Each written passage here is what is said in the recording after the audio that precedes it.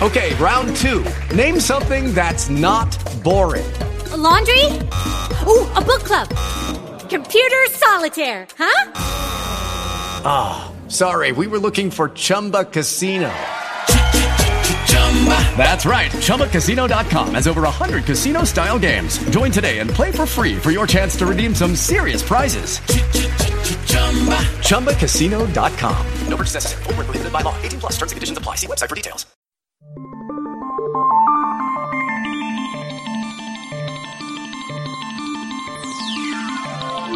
Welcome to the Front Porch Political Talk Show with your host, Hatton Humphrey, bringing you thoughtful comments on the news of the day, as well as lessons from the past and insights into things to come.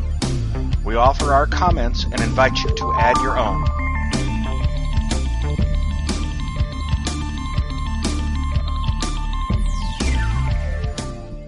Good evening, everyone. It is Sunday, February 12th, 2017. This is the Front Porch Political Talk Show. My name is Hatton Humphrey, and I thank everybody for joining in. Our show is produced through TalkShoe, which provides two ways to be part of the call. You can dial in, area code 724-444-7444. The TalkCast ID is 75570. You can also join us on the web-based text chat at talkshoe.com/TC/75570. We also stream the recording session into Second Life into Shoreman's Cave. And if you're there and can hear my voice and want to jump in, you can always use text chat there. Don't use voice. I can't hear you. So if you're listening on Stitcher.com, Red State Talk Radio, Lanterns Radio Network, or your favorite podcast player, you can send comments via email to conservativepodcast@gmail.com, or you can post them on the Facebook page at facebook.com/frontporchpoliticaltalk. So there's a lot of ways you can participate and add your comments to what we're talking about. Facebook's an interesting thing. I want to take a moment before I get into the actual contents of the show to say that Facebook has imploded. There's no other way to say it. I think most of the social media has. I have, even though I've been involved in political conversations and in podcasting for a very long time, going back to Three-Legged Dog, which was 2003, I have worked hard, especially on Facebook, especially in the last, since Trump won the election, to keep politics off of my Facebook page, or off my Facebook time feed, my personal one. And, every now and then I'll jump in and I'll comment on something somebody else said, but it has really, it's almost cathartic to say, nope, I'm going to talk about that on the Facebook page at facebook.com/frontporchpoliticaltalk. I'm not going to spam this out to everybody, of which statistically half of them, realistically, more like 60 or 65% of them, are going to disagree with. That comes from where I went to high school and who half of my family is. So, if you see something on Facebook and you want to have a conversation about it, but you don't want to have it on your timeline, make a note, share it with us, and we can have the conversation on our page. More than welcome to have that there. have to make that comment. Now, tonight we're going to talk about going in going in both directions. More and more, I'm gonna echo a comment I heard on a NPR show that I have come to really enjoy, mainly because it's funny. It's Wait, Don't Tell Me. And it's a news quiz that's about an hour long, and they get three comedians or an author and two comedians up, and they talk about the headlines, the funny ones, the not so funny ones, and they inject some humor into it. But at the opening of the most recent episode that I've heard, which was not this weekend's but the previous, Peter Sagal, who is the host, said, "Mr. Trump, congratulations. You've given we love having you as president. We're just going to ask you one favor. Stop giving us so much material. And this kind of relates back to what I was talking about last week with the Dilbert comment of outrage overload. Well, it is still going. And I honestly, I don't expect it to stop at this point. It might after the first 100 days, but I'm not going to bet on that. Our only hope is after the next election.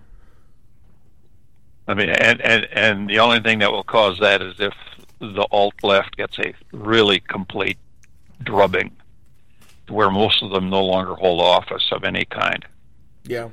But it's not going to slow down. They've committed to that. I mean, you got Goofus there from New York swearing that he is going to do nothing but obstruct as much as he can forever. Well, that's our fine senator. Mm-hmm. Well, so and they all mean it. I mean, look at Pocahontas there. She got silenced by the Senate, and she stood there and she wanted to have it explained to her. And that's not their job to explain it to her. It's her job to learn the rules. Anyways, I'm not encouraged. No, I'm not either. But what I am seeing is I'm seeing people like Chucky Schumer, who, by the way, was on the cover of Time magazine this week. Did you see that? Or recently? Did you see that? Nope, I don't look at Time. Well, here's the interesting thing. So we get Time magazine because my wife signed up so that my daughter could get credit for selling at least one magazine subscription for something. The thing that the thing that I find interesting is that we talked about how the New York Times was publishing stuff that was not too nice to Obama. This Time magazine cover has a picture of Chuck Schumer in his half-rimmed glasses, and in white text at the bottom it says, "Do the Democrats really matter?" Ooh. I wish I had seen that. The cover. Well, they do matter because they're slowing everything down. They're not throwing sand into gears. They're throwing boulders into gears. And it's going to take twice as much time to do anything until frankly, they just shoot them. They go nuclear on everything and invite them not to come anymore, which is what Harry Reid did to the Republicans. No, it is literally the Time. I actually cannot believe that I saw that. Do Democrats matter? Okay. Did you read inside to find their answer? Not yet. Yeah. Okay. I'd be interested in. But to me, that sounds like a misdirected headline to get you to read the article. Oh. Knowing Time, they're gonna carry on about how important the Democrats are to a two-party system or some such thing, and to protect the Constitution as modified and expanded and mutilated. Yeah, because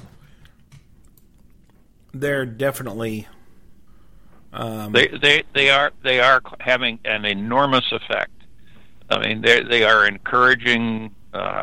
Somebody just declared it. Open war. It'll come to me, but one of the commentators on my favorite channel, Fox News, said that we have a civil war going on in the United States at this moment.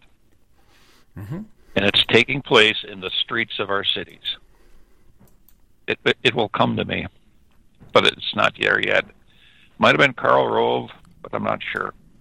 But I mean, that's becoming more and more self-evident. That there is a group of people, a large number of people, who have, in fact, declared war on the United States. Yeah. And they're not taking any prisoners. The one woman, the one woman walking around, I forget where she was, but the guy sprayed her mace in her face because she had on a Donald Trump hat. Mm-hmm. You know, and he looks normal. It's ridiculous. Normal. It is. It's a civil war. We need to just name it what it is. Well, and it's not just. And here's the thing: the hard left, or the alt left, as you referred to them, which we always previously referred to as the fringe left, but now apparently we're going to apply the same label to the polar ends on both sides. So we will. I copied that from somebody else. I didn't make that up. Okay. I saw that sometime in the past week, and I said, I like that. Because I've run out of pejoratives. Well, I used them all up on the left. Part of what's really interesting on this is the fact that it's not just the left that is anti-Trump. Them we can understand because they lost and they hate losing. But there's still an element of the Republican Party or those on the right that are either silently very anti-Trump, few that are vocally, or you've got those that are sitting there chewing their nails wondering when they're going to be able to reclaim their petty power issues. Try saying that 5 times fast. They, because, as we've said quite a few times now, Donald Trump was not the candidate that the Republican Party wanted. At least not the mainstream Republican Party. He wasn't the candidate that the conservatives wanted. At least not the mainstream or leadership conservatives. But he won anyway. And there are groups on both sides that are out for his blood. And there's groups on both sides that are kind of going, whoa. Does this guy realize that he's taking away everything that I can say to my constituents in 2 or 4 years to get me reelected? and that's what he's doing. Now, so you've got a group, a couple of different groups of individuals. Some of them are taking the old, and I always attribute this to Admiral Nelson. I can't remember if that's the right attribution or not, but damn the torpedoes, full speed ahead. They're moving forward. No, that was an American on one of the Great Lakes. Was it? Who was it? Yes. John Paul Jones? It was, I think it was... Farragut. No, it was Farragut. Okay.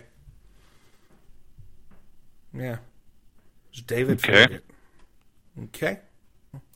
All right. We both learned something tonight. Now I got to change that. We relearned it. Now I got to go change that tagline. But despite all of the, despite all best intentions, there are individuals that are plowing ahead with their own concepts. You've got the protesters. You've got those that are waging civil war against common sense in the U.S. And those that support them either openly or quietly. A significant portion of the legislative body is waging war on the majority at this point. Mm-hmm. I mean, dear Nancy and Chucky Schumer are doing everything they can come up with, no matter how underhanded, no matter how pointless, no matter how little chance they have of succeeding, for the sole purpose of weighing down the engine of government so that Donald Trump can't do the things he's promised to do. I mean, that's the only reason. They don't want him to be able, they want to say, I mean, they're complaining about how long it's taken him to get his cabinet in place.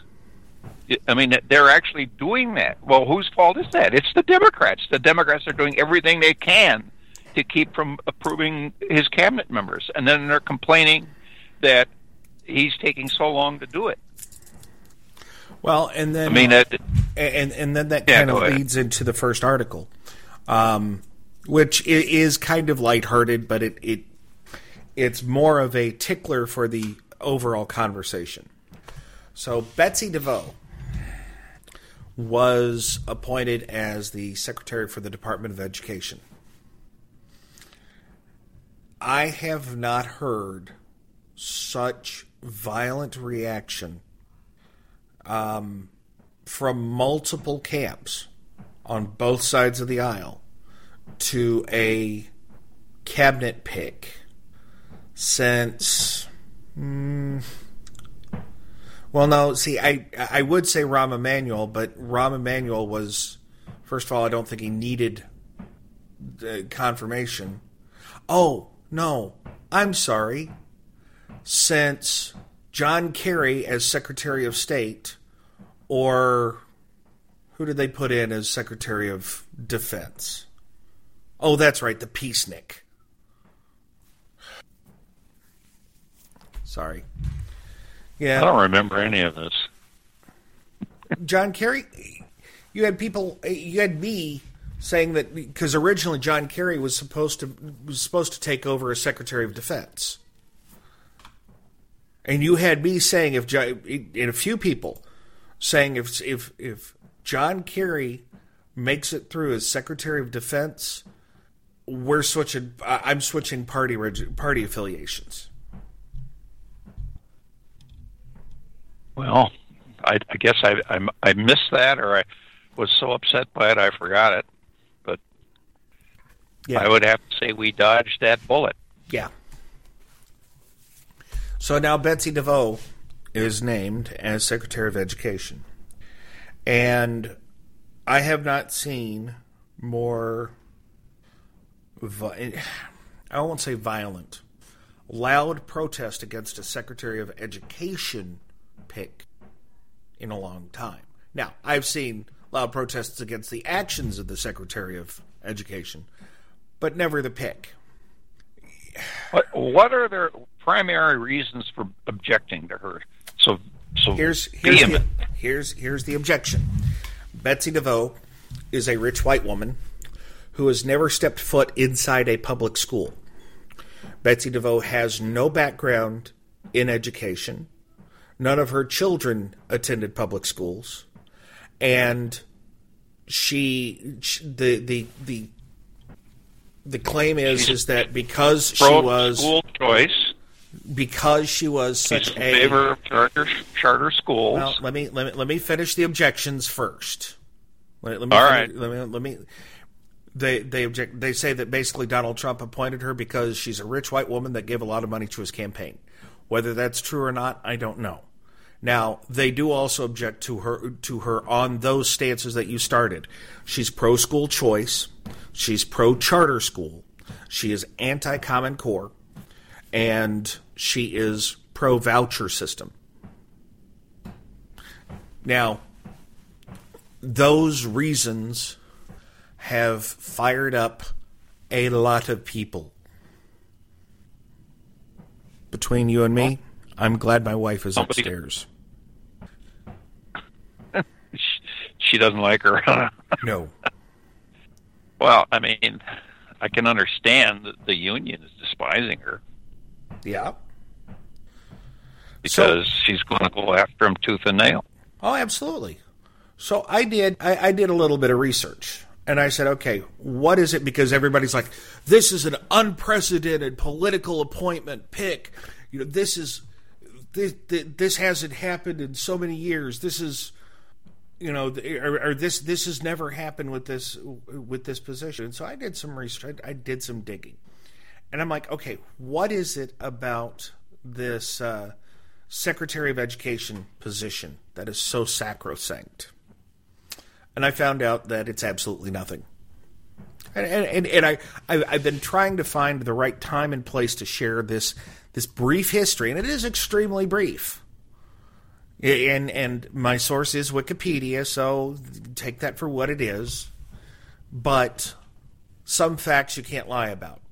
The position was created in 1978 by Jimmy Carter.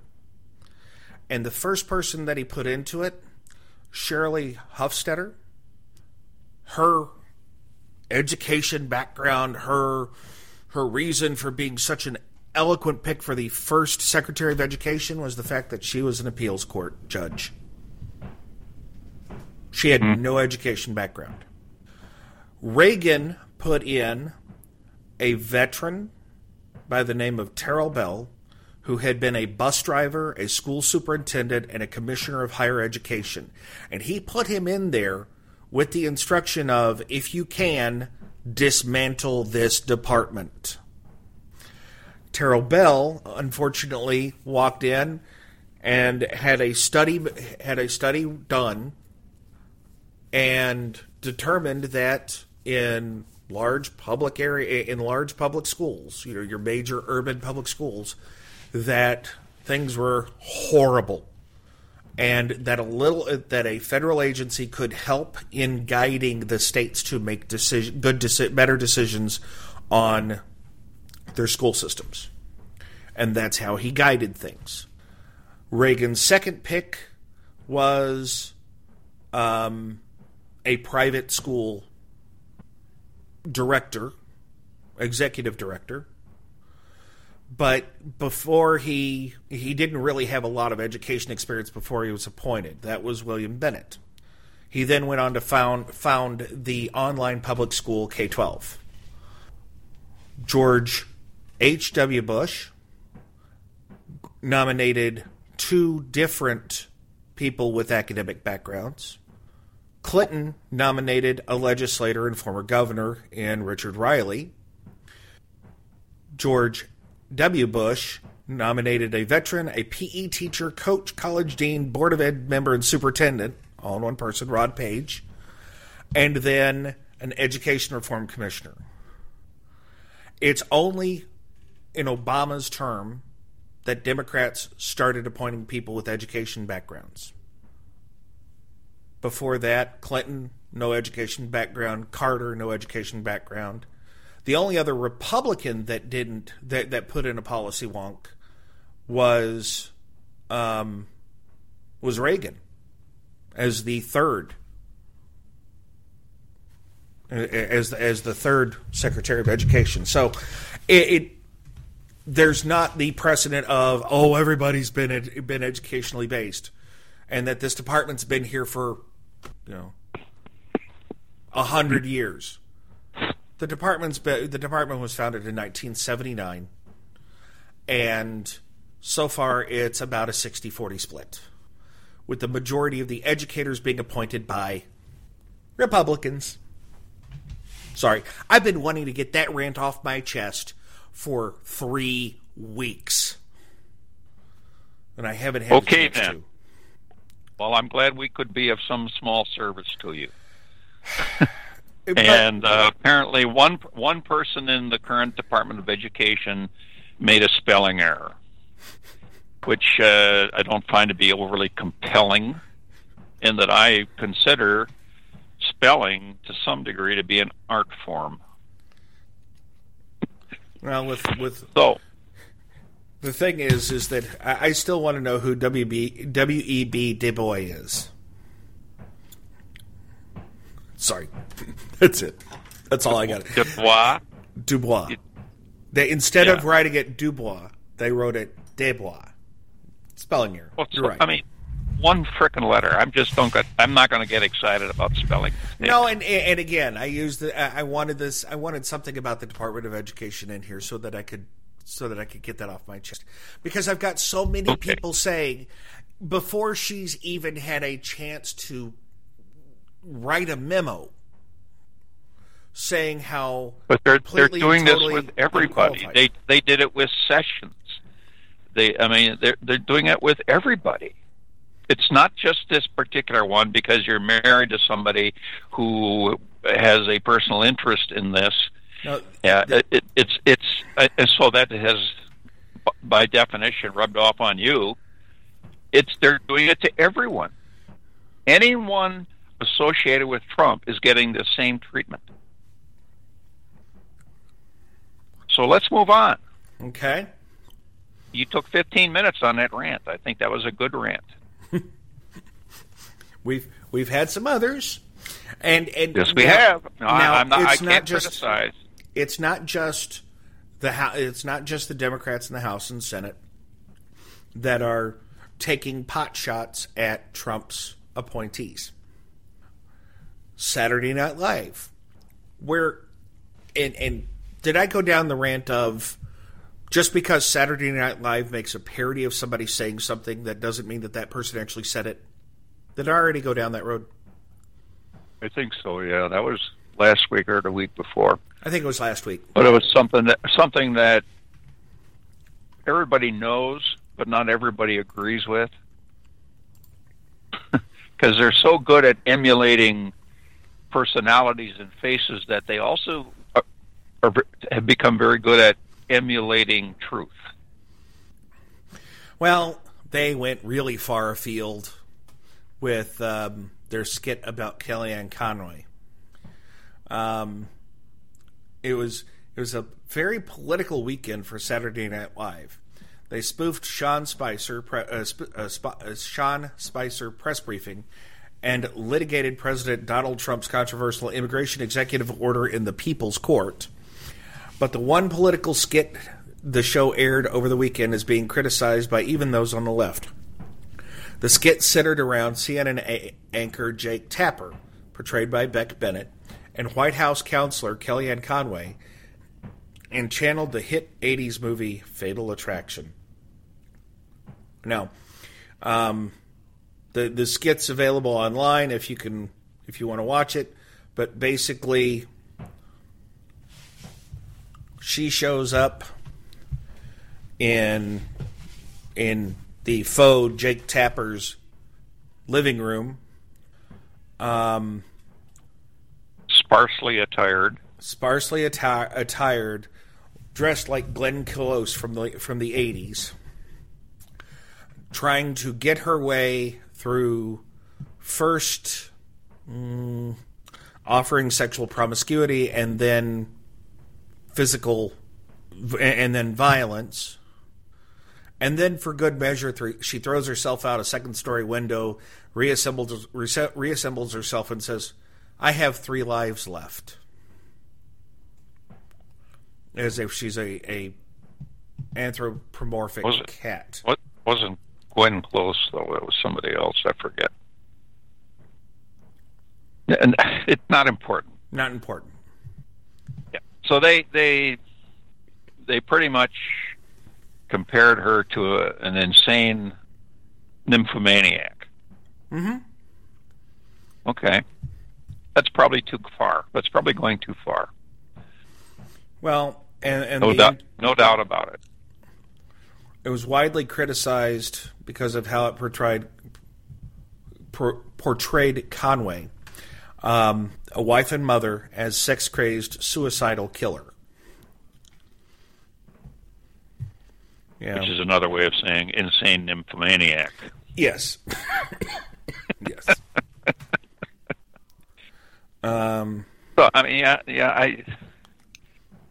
I don't think Saturday Night Live is a trustworthy news source, and I don't think they pick their jokes with any thought of right and wrong in their mean little hearts at all.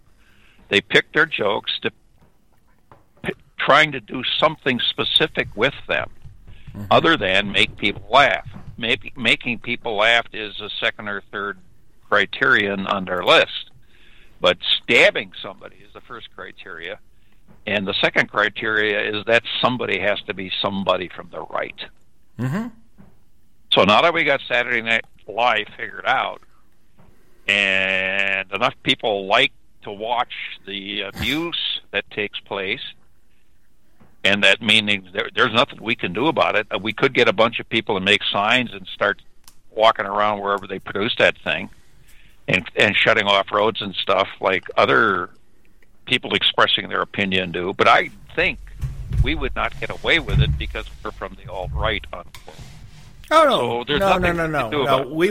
I honestly, it wouldn't go that far because we all have jobs that we have to be at, and they produce it either 9, 10, or 11 o'clock at night on Saturday night, and Well, maybe we could get somebody rich and famous, pictures of them in a motel with lots and lots of Pomeranians or something, and get them to hire protesters like the left does. Maybe. But it ain't going to happen. Saturday Night Live is a septic tank. It's a cesspool of lies and libelous conduct, and there isn't a thing we can do about it other than not talk about it. And the sad truth is that they've always made political statements. I mean, that's the bent of the comedians that founded the truth. They commit calumny every show. They commit what? Calumny. Calumny? Look it up. Okay. I have a plethora of nickel words. I've never heard of calumny before. Okay. So let's just leave the Saturday Night Live New York scene and travel across the other coast to the Grammys. At least I think the Grammys are on the West Coast, where apparently the Grammys producer is encouraging more politics in award speeches. Jay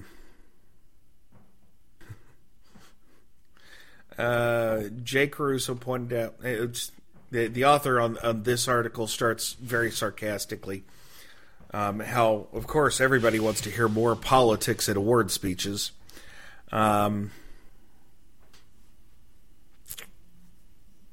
The Grammy Awards producer Ken Ehrlich is putting out the "Your Kind Ain't Welcome Here" sign this year.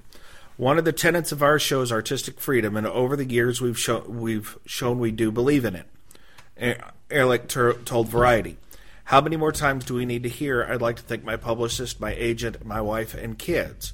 Great acceptance speeches are ones that have a point of view and are more personal. The only guidelines on speech that Ehrlich has to keep an eye and ear on is profanity, and given the potential for CBS to be hit with FCC fines if F-bombs fly before 10 p.m., but almost everything else is fair game. One of the things I've learned from working with artists for 40 years is that they are deep-thinking, vital individuals who have interests that cover a broad spectrum of subjects and passions. We should certainly allow for it on the broadcast." Meaning, if you want to say whatever you want to say about the president, go ahead. It's all about the ratings. Oh, it is. I mean, at the beginning of that article, they said something actually pretty accurate, that nobody wants to hear somebody thanking their Aunt Jemima or cousin Enoch and Jesus for getting this reward for them, because everybody says silly stuff like that, and it's transparently ingenuous. There's another nickel word. Mm-hmm. Disingenuous, I mean. So the more outrageous the speeches are, the better the ratings, and the more people will watch it the next time. So it's just business. And most of these people can't count with their hands in their pockets, and that's why they turn all the money they make, because they have a particular skill and they have gorgeous bodies, give them to money managers who more or less make money for them and keep a lot for themselves, and nobody cares because they have so much. But I mean, they're beyond managing their own money. On the other hand, you got some of them who have IQs over 180. And that's the truth. So, well, and apparently we have granted these people influence. Yep. And apparently, one singer took Ehrlich's advice to fashion, and the singer Joy Villa made her arrival at Sunday's Grammy Awards political by turning President Trump's campaign slogan into a glitzy gown. She's 25 years old, not nominated, originally appeared in a flowing conservative white dress and then unveiled her statement-making dress underneath. The navy blue dress, with details of red, silver, and white, reads, "Make America Great Again," along the front.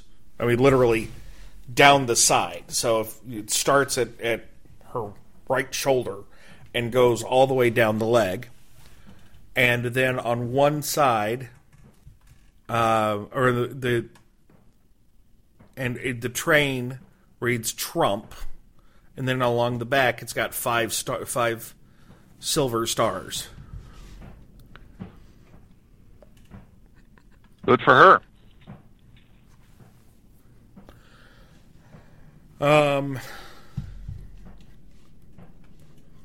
Yeah, so some people are already taking that advice to heart, but I don't think that's the way that Ehrlich wanted it to be taken.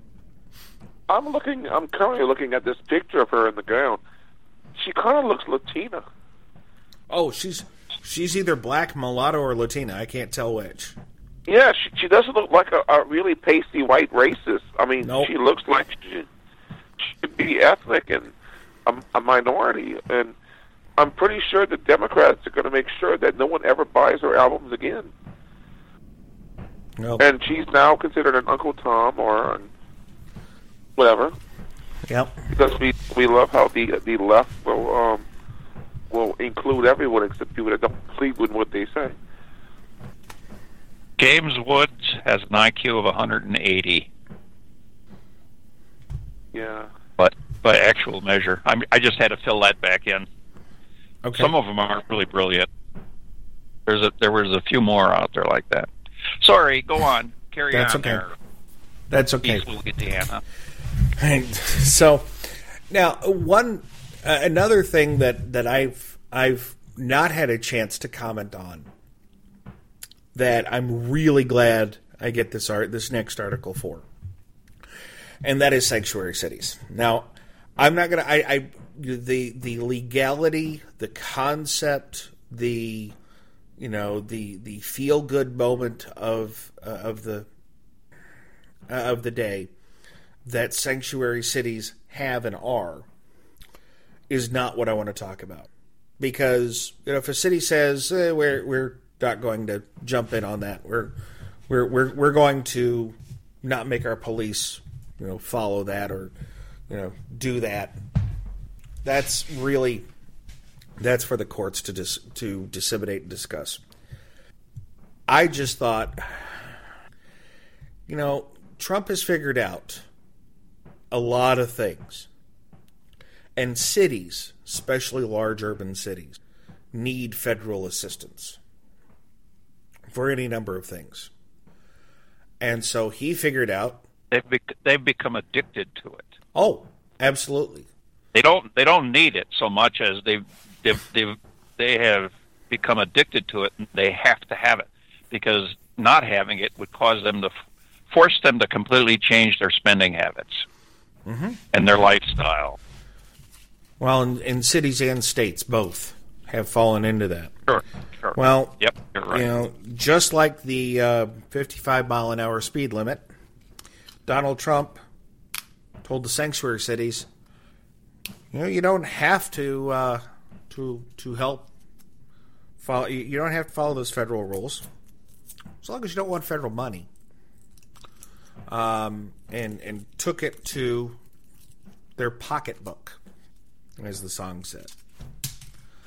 And the immediate response was, "Oh well, we're not changing our ways. We're going to keep doing what we do, and this we'll fight you in court for the money. Or, if you take away the money, then you're taking away police efforts, and you're taking away firefighters, and you're taking away, street maintenance, and this and that. Well, and indirectly, you're going to murder 80-year-old girls. Right. Well, apparently, several towns, A little bit of deja vu there. Cities and counties around the nation are caving to President Trump's threat to pull funding and abandoning their sanctuary pledges to shield illegal immigrants from federal authorities. Dayton, Ohio dropped a policy that restricted the city's cooperation with immigration officials pursuing illegal immigrants arrested for misdemeanors or felony property crimes, according to the Dayton Daily News. Police Chief Richard Beal said federal authorities will no longer be impeded by the city when pursuing the illegal immigrants being held by his department. Other communities have dropped policies of shielding illegal immigrants suspected from illegal immigrant suspects from Immigration and Customs Enforcement. Those include Miami-Dade, Dayton, Saratoga, New York, Findlay County, Kansas, Bedford, Pennsylvania, according to the Center of Immigration Studies, which keeps a list of sanctuary communities. We are reviewing policy changes at a multitude of other jurisdictions as well, said Marguerite Telford, CIS's Director of Communications, who said the organization is being inundated by unofficials on its sanctuary map who want to be taken off. The mayor of Miami-Dade County, which was considered a sanctuary community, made headlines recently when he changed a policy that called for refusing to hold arrested immigrants for immigration officials unless they committed to reimbursing the county for the cost of detention. Telling reporters that he did not want to imperil hundreds of millions of dollars in federal funding, Mayor Carlos Jimenez ordered jails to comply with federal immigration detention requests. You know what's changed? What's changed is the guy calling the shot that has them incensed is not fearful of the demonstrations. He is not fearful of threats to take you to court, which have always worked in the past. I mean, the Reverend Jesse Jackson has become enormously wealthy by threatening business leaders in the Chicago area with exposing them or falsely accusing them of some type of bigotry, and they give him $1 million and he goes away for a couple of years and comes back for more. I mean, I'm waiting for somebody to say, okay, you SOB, let's go to court. That sounds like a lot of fun. I'm going to burn my company down if necessary to get you convicted of libel. But I don't think anybody's ever done that to him. And this time around, Donald Trump has demonstrated that ain't going to happen. If you threaten to do it, I'm going to make you do it. I'm going to make you pull the trigger. And now they're saying, "Oh darn! Oh crap! This isn't how we play this game. This isn't how this is supposed to go. You're supposed to surrender. What's wrong with you? You must be a racist." and suddenly, because this has been about 3 weeks of people challenging him and him not even blinking. Yep. And some of them are catching on suddenly, fairly quickly, that the old way of making people in government fearful and to bend to their wills they aren't going to work with this guy. He loves a fight. Yeah. And he's better at it than you are. Yeah. Yep. And that's part of what's changed, and it's interesting because I'll go back to social media where one of my high school alumni friends was posting some outrage over the fact that Immigration and Customs Enforcement, ICE, pulled over a bus. And this was some anecdotal story that ICE agents pulled over a bus and herded off like 40 of the people on the bus. First of all, that's got to be a really big bus if 40 of the people were only a part of the people on the bus. Because I think most buses only seat like 50 or maybe 60. 80, 85. You're talking to somebody who used to test buses? the air conditioning systems. Okay. Never mind. Go on. Well, no, I guess my head's stuck on charters. The 2-level buses are even beyond that, actually. But go on. I guess my head was stuck on charters, which or repurposed school buses. Yeah, and those are not 80. If they're 80, No. then the people know each other very well. Because they're sitting on each other's laps. Yeah, exactly. And they play paper, rock, scissors to get who does which to what. Yeah. Go on. So and I said, okay, prove it. Give me a news article. Well, just because the mainstream media doesn't report it, does that mean that it didn't happen? Well, yeah, especially when it comes to something that the mainstream media wants to jump all over. And it took me 5 times going back and forth saying, okay, find me an article. And it turns out that ICE is actually going after long-term people that have been charged with crimes that were not deported, and now they're being deported. And they weren't charged with, murder or rape or arson. It was a moving violation 3 years ago. And what it's saying in there is because a lot of people get arrested and even charged, and kind of it's like they did it, which I know we're not supposed to say in America, but that's not true. You're allowed to assume somebody is guilty even if they haven't been convicted. It's the courts that have to be blind. Citizens don't have to be blind. Mm-hmm. I can believe someone is guilty as hell even though they were acquitted. I have that right under the Constitution. Right. So what's going on is I don't know how many, a significant portion of these people, my guess would be most, who get charged with crimes never appear in court. The case is never pursued, and off they go. What people are supposedly upset about is that the order says that if they have been charged, they don't have to be convicted. If they have been charged, they should be promptly deported. Mm-hmm. And that's a little wrinkle that everybody's getting over.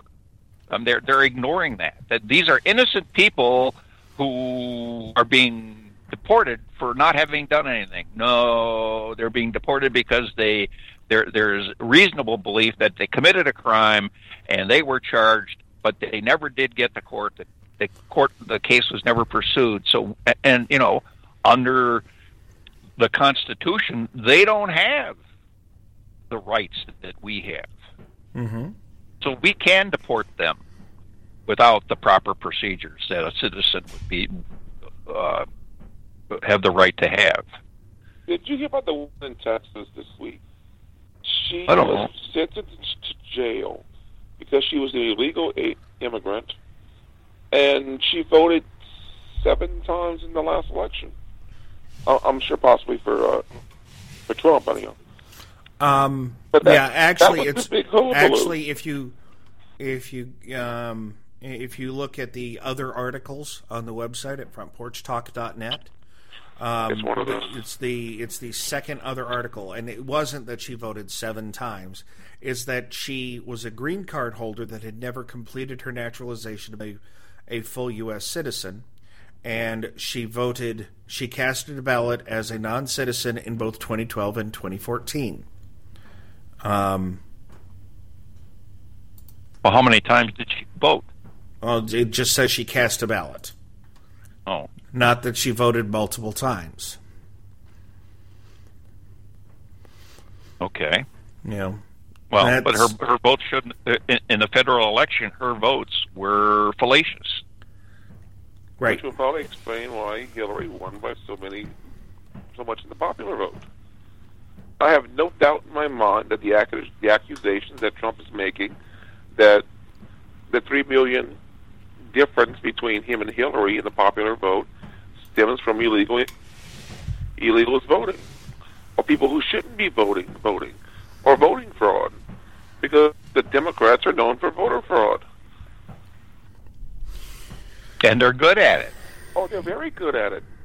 That's why when you die, you're probably going to vote Democrat, Larry. Have no doubt.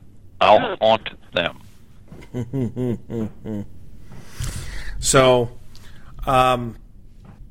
when we talk about the immigration now, the next article is someone turning a little bit to the right, a little bit to the left to work around the courts, and that happens to be President Trump.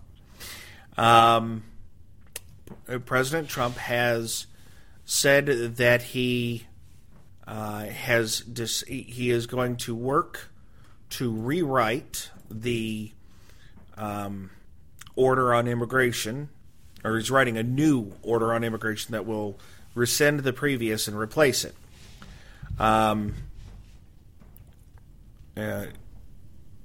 Which is fine. Which is fine, which he can do. This is all with his that everyone agrees except the three idiots in California that the President of the United States is within his rights to control summarily who is allowed into the United States. He doesn't have to justify it. He doesn't have to do anything. It's his job. So if he wants to rewrite the order to avoid a long, drawn-out, extremely expensive court battle, BS contest, it's beyond that because the courts have turned into BS battles. Who can throw the most BS in the shortest amount of time? He's just going to rewrite the order. And the point is that let's say that the courts became perfectly clean and perfectly clear-eyed, which is not going to happen for a while. But let's just assume they do. It's going to take 3 or 4 months for this to work its way through to the Supreme Court and then get decided on. There's a significant chance that his Supreme Court nominee will not have been approved by then. Yeah. Because the boys and girls in the alt-left working in the Senate are going to see to it that he doesn't get approved. Well, and they're slowing it down as much as they can. So now, here's the interesting thing. This is a smart move by Trump. Well, and he has to broaden the executive order so that it does not appear to be targeting a religion. A religion. So, and this is the thing that the Muslims, that Islam has been very clever about. They insist that there is no difference between their religion and their governance. That's all one and the same. Now, if you want to go into history, the Roman Catholic Church held this position long after it was demonstratively no longer true. There was a time when it was true. We had a famous pope in 1869 who declared that to be a universally unchallengeable truth, that the government and religion were synonymous. He eventually died. So, the Muslim nations still do that, and they insist on that. And you've probably heard me say several times that we need to demand the right to talk about civil practice separately from their religious practice. Sharia law is not a religious practice. It is a civil practice. And we can criticize Sharia law till our ears fall off because we are not attacking their religious beliefs. Right. But they insist we are. And a lot of their surrogates in the United States and in the court systems have accepted what they have to say, that this is a profound, deeply religious belief, that they get to cut the woos off of girls. Yeah. Yeah. We can't let them get away with it. Yeah. We can't let them get away with it. Nope. Well, what we have let get away is time. Unfortunately, all right. I want to thank everybody for being a part of the call. Sorry for the rants. I had to unload. I've been holding that in for a little while. I want to thank everybody for being a part of the call. If you liked what you heard, we ask you to blog about us. Tell 5 of your friends. Follow us on Facebook. Follow us on Twitter at EC Conservative. The Facebook page, again, is facebook.com/frontporchpoliticaltalk. If you want to email comments, conservativepodcast@gmail.com. If you didn't like what you heard, well, you know what? We're going to invite you to join us again next weekend, where we may still rant, but you will probably hear different words in a different order. Thanks a lot for listening, everybody. Have a wonderful night. With Lucky Land Slots, you can get lucky just about anywhere. Dearly beloved, we are gathered here today to... Has anyone seen the bride and groom? Sorry, we're here. We were getting lucky in the limo and we lost track of time. No, Lucky Land Casino, with cash prizes that add up quicker than a guest registry. In that case, I pronounce you lucky. Play for free at LuckyLandSlots.com. Daily bonuses are waiting. No purchase necessary. Void where prohibited by law. 18+. Terms and conditions apply. See website for details.